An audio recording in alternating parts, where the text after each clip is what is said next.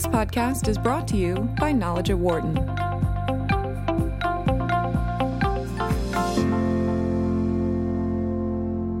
The G7 summit is designed to allow the 7 largest economies on the planet the opportunity to get together and discuss various issues at one of them might have. Any one of them might have. The most recent meeting was highlighted by continued back and forth between President Trump, some of his advisors, and Canadian Prime Minister Justin Trudeau. In discussing new tariffs against Canada by the U.S., Trudeau said that his country would have retaliatory tariffs in place by July 1st. That news drew sharp criticism from people within the administration. Joining us to discuss this and many other issues from the G7, we are joined by Mauro Guillen here in studio, Professor of International Management at the Wharton School, as well as Director of the Lauder Institute.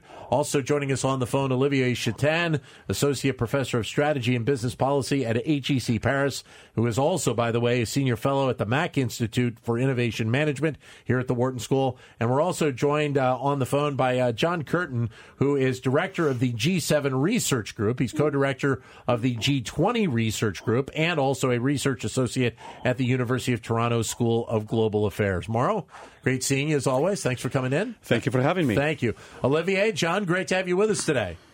Well, good to be with you. I hear from beautiful Quebec City, where the media center for this summit was.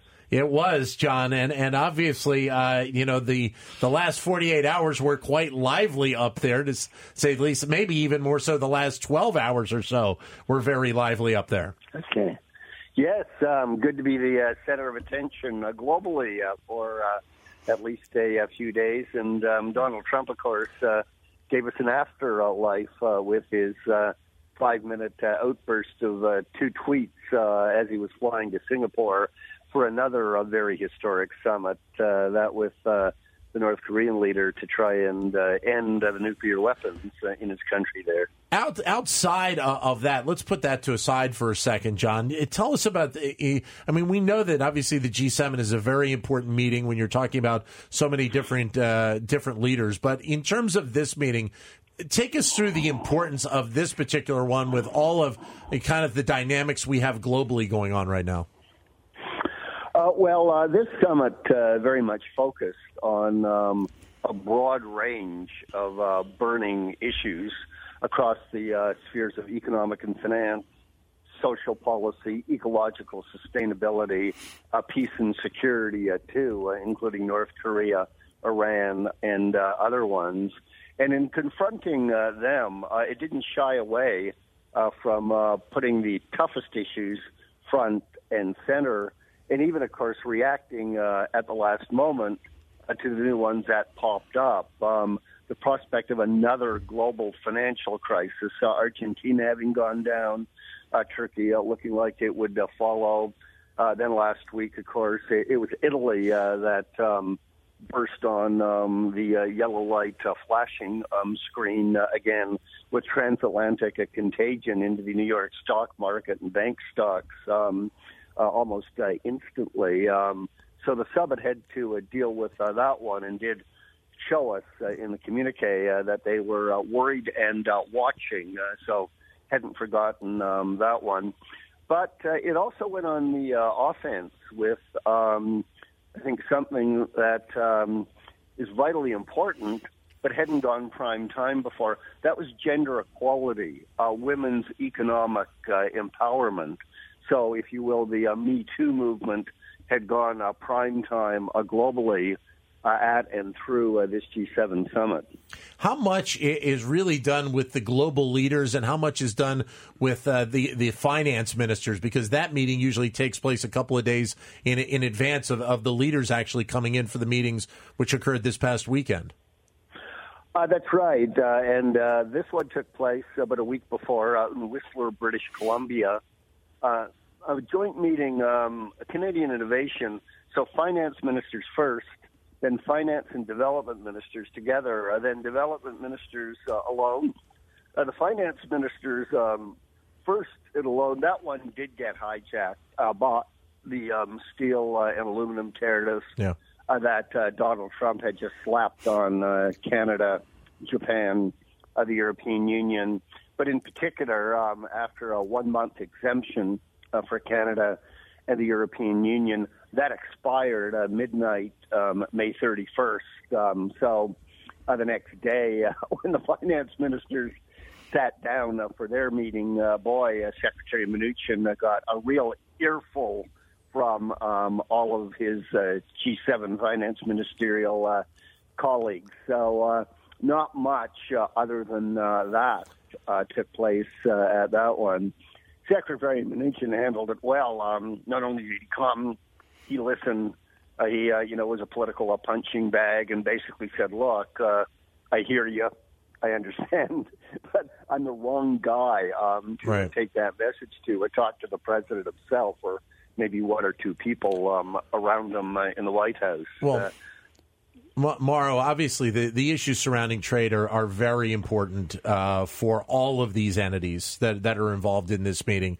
And obviously the path that is being taken by the White House is something that is very much non-traditional for what we have seen in past administrations. You're being very polite. Well, calling it non-traditional. Trying to be, yes. Very diplomatic. Look, I mean, G7 meetings are opportunities for countries that are supposed to be allies to talk about issues, to get to know each other better. The leaders attending them.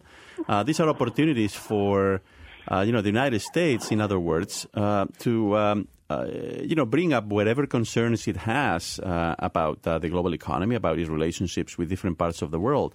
But to use this meeting, this gathering, by the way, hosted by the Canadians, to start a fight, I think is certainly unprecedented. Yeah. And I don't know exactly, what problem it helps overcome.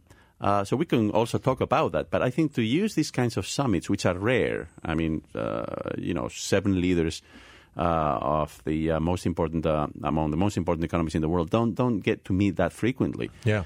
So to blow it up in that way, to forego the opportunity to sit down and have a conversation and chat and discuss the issues, I think it's a pity. It really is a pity. Well, and to a degree, it really even started before President Trump got there with the comments that he made about wanting to have Russia come back into the group and make it the G8 again.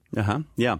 Well, that's a separate matter, right? Yeah. I mean, I am not saying that it wouldn't make sense to bring Russia back in. If you remember, we went from the G5 to the G7 to the G8, back to the G7, then the G20 just before the crisis. Because, of course, these 7 countries, Europe, the United States, and Japan, no longer represent not even half of the global economy anymore. Yeah. So there was an issue about that as well. But regardless of how representative the G7 is, right? And again, I mean, you could have another meeting with Russia. That's one thing doesn't preclude the other. Yeah.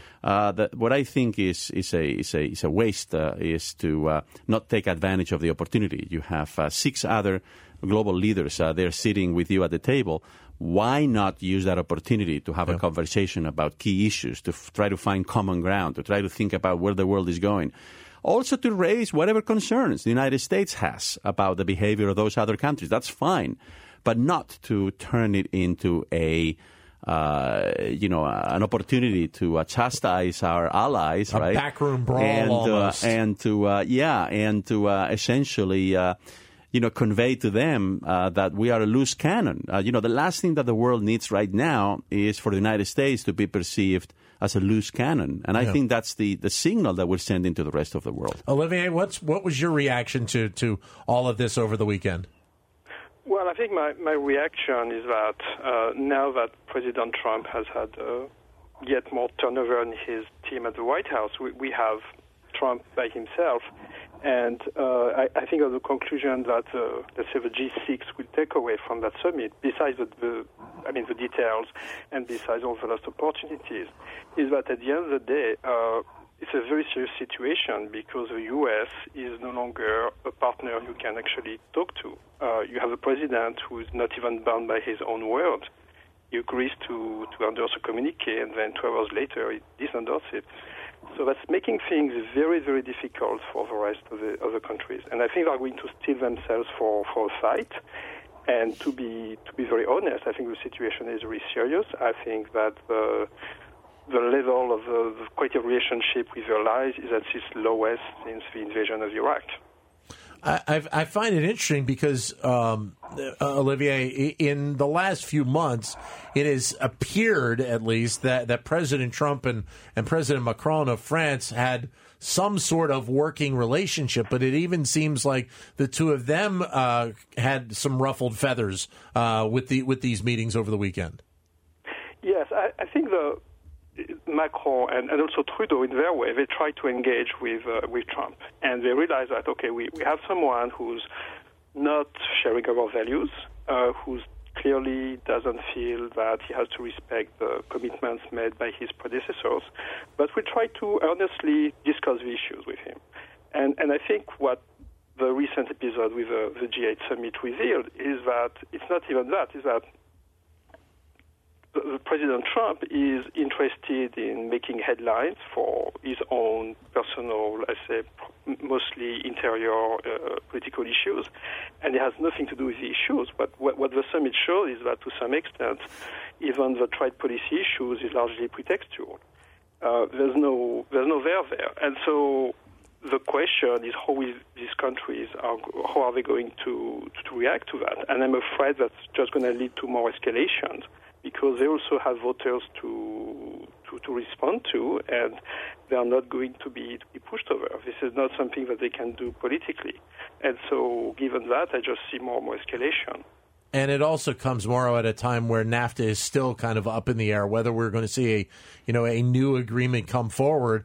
And obviously, a lot of people are wondering at this point where this relationship between the United States and Canada and Mexico is going to be headed in the years to come. Yes, and one could obviously interpret Trump's behavior at the G7 meeting as essentially, trying to bully the Canadians, right? Yeah.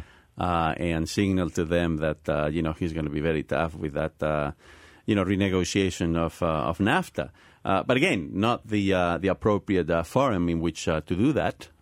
Because you had 5 other leaders from Europe and Japan present. Again, it's a lost opportunity. I think, the more people and leaders talk to one another, the better in the world. The more finance ministers, development ministers, other officials attending these meetings have a chance of essentially contrasting their views and sharing experiences and so on and so forth, the better. This is a missed opportunity, and we won't have another one until a few months from now. That's assuming that the other leaders agree to another G7 summit. I guess, John, the question is, what has been the reaction up there in Canada to all of this over the last few days? And is the perception of the U.S. trying to bully Canada one that is being viewed up there north of the border? And in the mass public and a number of political leaders, sure, you're backing the hometown hero, Justin Trudeau. But, of course, Canadians didn't like or trust Donald Trump coming into it. But if you look at actually our governors, particularly those at the summit, it has been, shall I say, appropriately very relaxed. In part because I think we all have to distinguish what happened at and in the summit and then what happened either before or afterward with Donald Trump and his tweets. The discussions at the summit were very collegial, very civilized, even on the trade session, which was thought to be the one where there'd be a big blow-up. Some people even feared that would infect all the other areas where they had already agreed. But even the trade session wasn't. And I remember Donald Trump briefing. He said, how are you getting along with the other leaders was the question. He said 10 out of 10, obviously remembering the movie with Bo Derek. And then he said, I got along terrifically with Angela, Emmanuel, and Justin. Really interesting that he put Angela Merkel first because she had been his sort of target before with all her Mercedes-Benz, driving down Fifth Avenue, which Donald Trump saw, I guess, and disliked. It was only after the president left, after a long, very hard day where he had worked far more continuously and longer than he typically does, and then as the evening wore on, he got tired, grumpy, and we've seen this before. He reached for his Twitter and fired out a couple of nasty tweets. If you look at the substance of them, he really wasn't. He didn't mention NAFTA. The biggest bee in his bonnet seemed to be dairy, one part of Canada's supply management policy, which is a dumb North Korean-like, purely protectionist foreign policy. But if he was calculating things politically, probably what he had in mind were a few politically important dairy farmers in Wisconsin, right? Yeah. Who would do well if that got changed. And Wisconsin is one of the swing states. The midterms are coming up, and he's never quite sure where Paul Ryan is going to come down on the trade and the tariffs stuff. Well, and there's not much doubt, Mauro, that, I mean, one of the things that President Trump has been really trying to do is, in terms of supporting the base, has been looking at the Midwest and looking at the farm industry, the dairy industry, but also manufacturing. Those are the areas that he feels are the most important and in part, play into these discussions. Yes, but it cuts both ways, because remember that Mexico just announced that in response to U.S. tariffs, they're going to be imposing their own tariffs on some agricultural products from the Midwest, precisely, targeting those states where the Republicans, have more of a base. So other countries also understand that game. You see, look, I mean, what I think is important to understand here is that the United States is no longer, we are no longer the world's largest trading nation. China is, right? Yep. And for country after country in the world now, China is quickly becoming their most important trading partner, not the United States. So we're losing leverage. So it is, I think, from my point of view, incredible that at a time when our leverage is actually declining, right? Our potential influence over trade matters is declining, that we're adopting such a position that is essentially predicated on the assumption that we continue to have unlimited influence and unlimited power. So I think in the end this will be self-defeating. Even a country like Mexico, right, which it seems as if many of the folks in the White House look down onto, can retaliate against the United States. And it can do so where it hurts. And that's exactly what they're doing. We should be avoiding, especially with our neighbors, this type of tit for tat. And this time around, I'm afraid that everybody will be assuming that it was the United States who started this fight. So I think it is incumbent upon us now to bring it to an end as quickly as possible, because otherwise this can, as was mentioned by Olivier a moment ago, this can escalate into something that nobody will be able to control. And obviously, Olivier, the role of Europe and the EU and the countries over there could play a very important part in this whole process.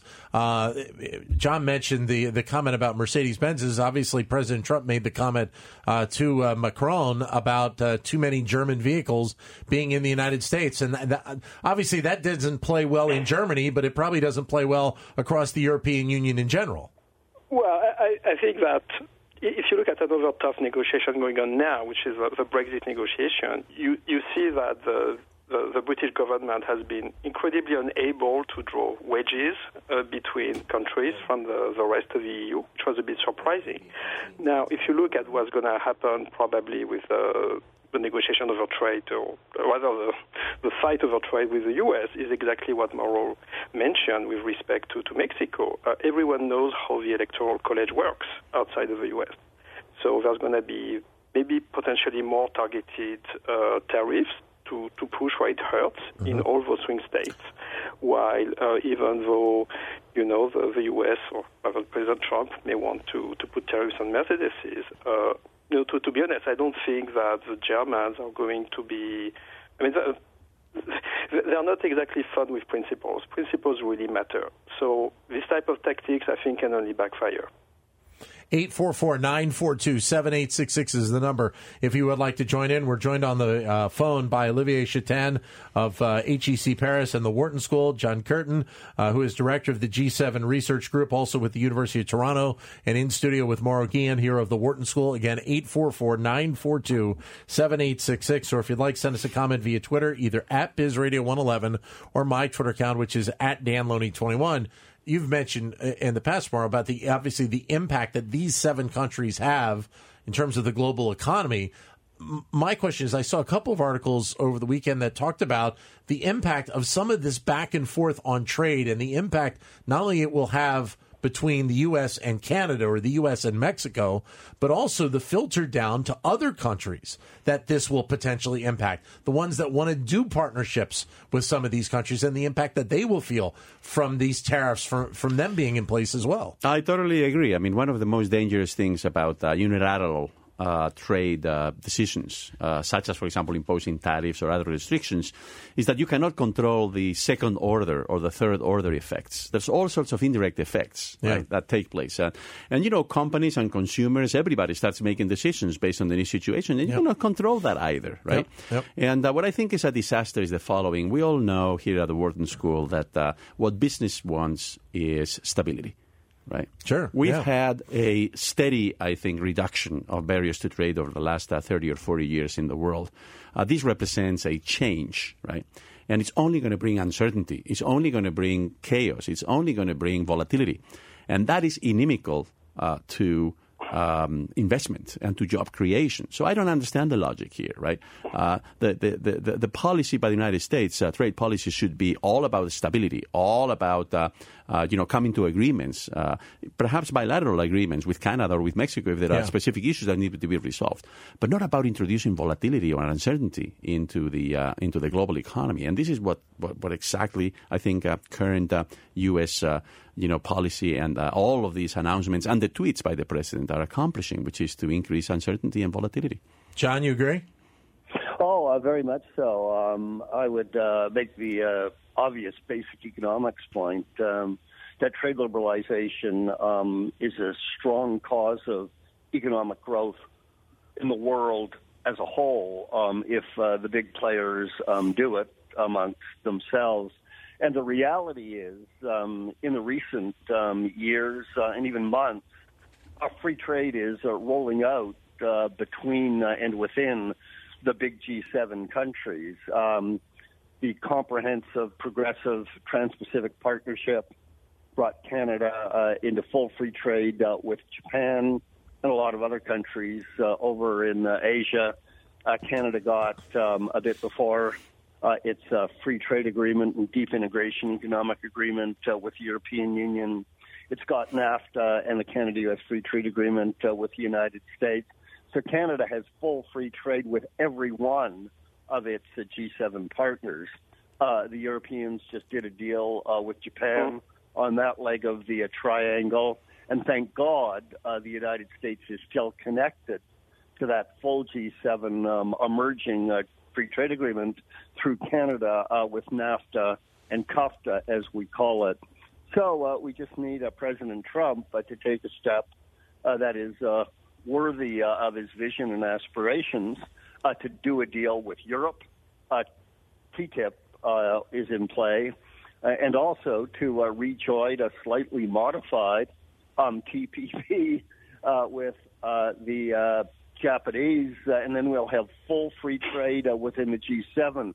Boy, that is a big burst for global trade liberalization and global prosperity. And yes, there'll be a few populists still at work in Europe. Italy comes to mind of late. But free trade is rolling out month by month within the G7, within the world. It's only the United States that has so far been slow to join and left out. Olivier, and it doesn't feel like, at least right now, this administration feels like they are comfortable with doing any kind of multilateral type of deal at this point. And I would imagine that would impact a variety of entities over in Europe right now. Well, the European countries that are part of the EU, they just legally cannot have a bilateral deal. So any deal has to be multilateral. And these deals take years to negotiate. And then you have this paradox whereby I think we could go towards lower barriers, but they're already historically at a very low level. But that will take years. And even if everyone is, in good faith, wants to reach that goal, it's very hard to envision going anywhere near that when one of the partners involved seems to be changing his mind every other hour. And I think this is also what reinforces the feeling that all these change of mind are also very pretextual. there's something else than the issue at hand that's going on. And to some extent, it's also red herring. Great having you all with us today. Olivier, John, thank you for your time on the phone. Be with you. Thank you both. Thank you. Mauro, great seeing you again. Thank you for having me again. Thank you. For more insight from Knowledge at Wharton, please visit knowledge.wharton.upenn.edu.